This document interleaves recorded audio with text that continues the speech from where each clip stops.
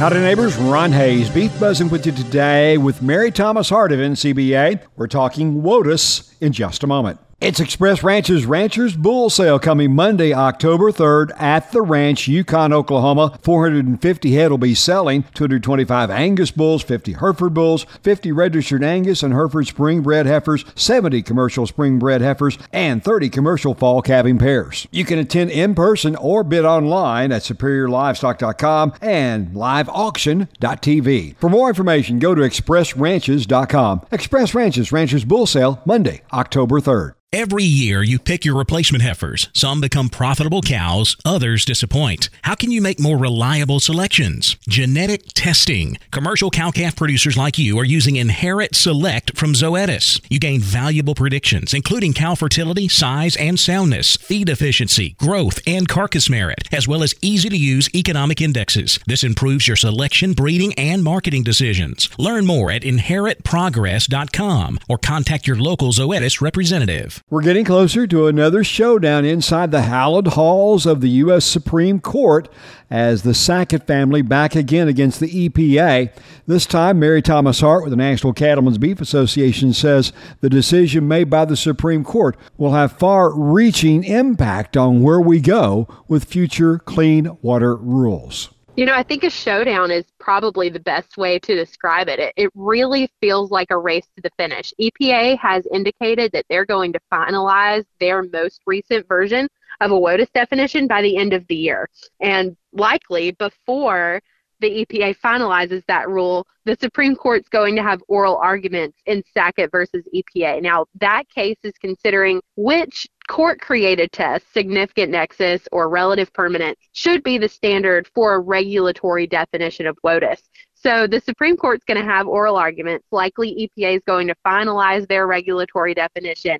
The Supreme Court's then going to issue an opinion in the Sacket case, and EPA is certainly going to have to go back and rework whatever rule they've finalized. So, NCBA continues to ask EPA to push pause on that rulemaking until the Supreme Court has acted. But I think this is a really good example of the administration kind of going up against the Supreme Court. And so we will have a period of some competing standards and a need to find some uniformity between EPA and the Supreme Court. The Clean Water Rule replacement that came out from the Trump administration back in January of 2020 was the Navigable Waters Protection Rule, NWPR.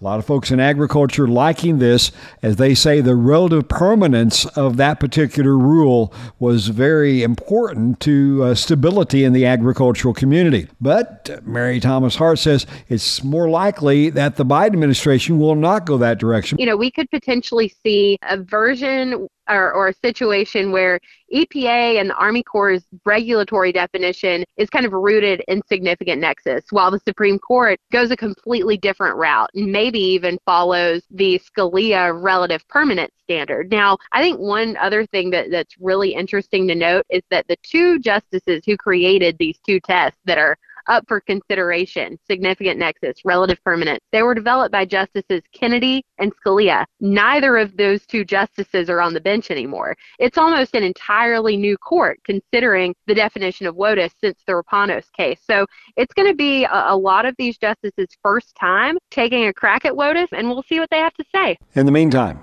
as far as the real world out there for farmers, ranchers, any heartburn out there right now? I mean, obviously we went back even before the Obama rule as far as any sort of standards or things they've got to be following at this point. Any challenges out there from is EPA trying to do anything right now, or all their focus just on trying to get their own rule together? I describe the current state of affairs as the enemy that we know, right? We are kind of back in the 1987 regulations era, which means that if you've been in operation for, 30, 35 years, if you know what features are on your property, you probably have a pretty decent idea if those features are going to be subject to federal regulation. There's not a lot of question right now. Now, the one thing about the 87 regs that we don't like is the amount of case-by-case determinations.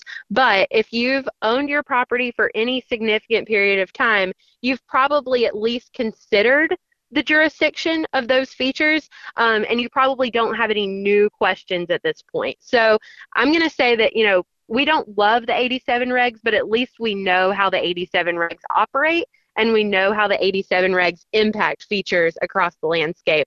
That could all change, by the end of the year, especially if we get a finalized rule from the Biden administration. Then we'll have some new questions about jurisdiction across the landscape. But, we haven't seen a lot of, I'm going to say, targeted action towards farmers and ranchers in this administration. I do think this administration certainly values agricultural production, values farmers and ranchers, wants to make sure that they're successful, whether it's in the water regulatory space, USDA conservation programs, or, climate-related issues. I think that this administration is well intended when it comes to agricultural policy. But, I think we just want to make sure that the administration doesn't finalize policies that have unintended consequences for farmers and ranchers. NCBA's Mary Thomas Hart. You've got the Beef Buzz on Ron.